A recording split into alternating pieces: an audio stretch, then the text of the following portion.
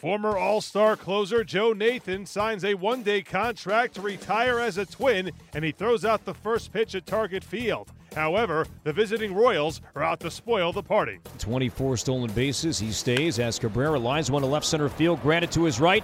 Running, won't get it over his head. That's going to tie the game. It finds the wall. Kane around third. He'll score as Cabrera ties it up. An RBI double to center, and it's 2-2. When he was fine. Moustakas crushes to right, deep to the porch, and that ball's gone. A home run. A line drive homer to the porch and right on a 2-2 count, and the Royals have a 5-2 lead. Now Garver went out for a meeting earlier this at bat between G and Moustakas. G got ahead, a 1-2 changeup, did not chase, and G tried to come inside, and Moustakas was ready and crushed a line drive 3-run homer to right. And one swing of the bat, the Royals have a 5-2 lead. 2 balls, 2 strikes. And hit well into right center field. That ball's hit a long way, and that ball is going to be gone. That's in the flower bed in right center field. So a 2-run homer by Moss has extended the Kansas City Royals lead now 7-3. This game could be tied with a man at first base in his speed.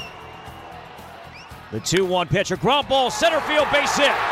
1 run scores, 2 runs score. Buxton at third base, he'll be stopped as Maurer makes this a 1-run game. Kansas City 7, Twins 6, bases loaded, 2 outs, bottom 9.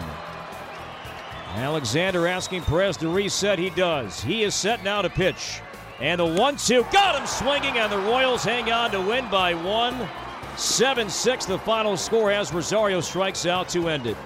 Scott Alexander comes on in relief of Kelvin Herrera to pick up the save. 7-6 KC is your final. Melky Cabrera goes 4 for 5 with a run scored and an RBI, and Jason Hamill picks up the victory for KC. He goes 6 1/3 and allows 4 runs.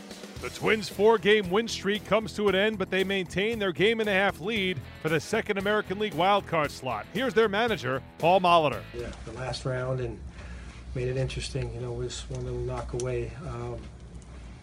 It's good to see that, for almost for the second day in a row to pull something out like that. A tough game to overcome a lead that they were able to establish.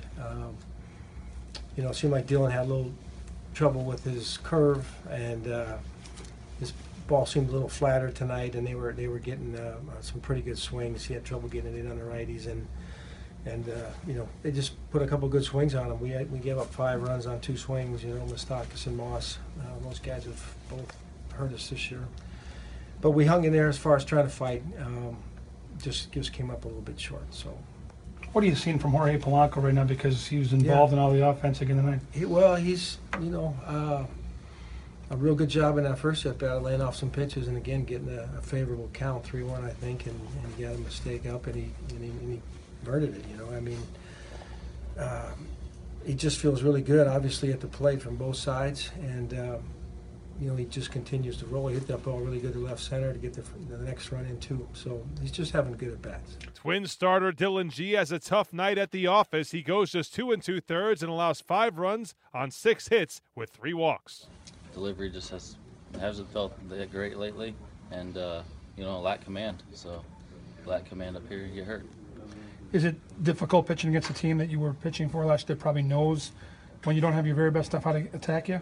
No, I wouldn't say, because whether it's a former team or not, you pitch enough up here, everyone knows how you're going to pitch. There's enough video to go around. So, that doesn't really go into the equation for me at all.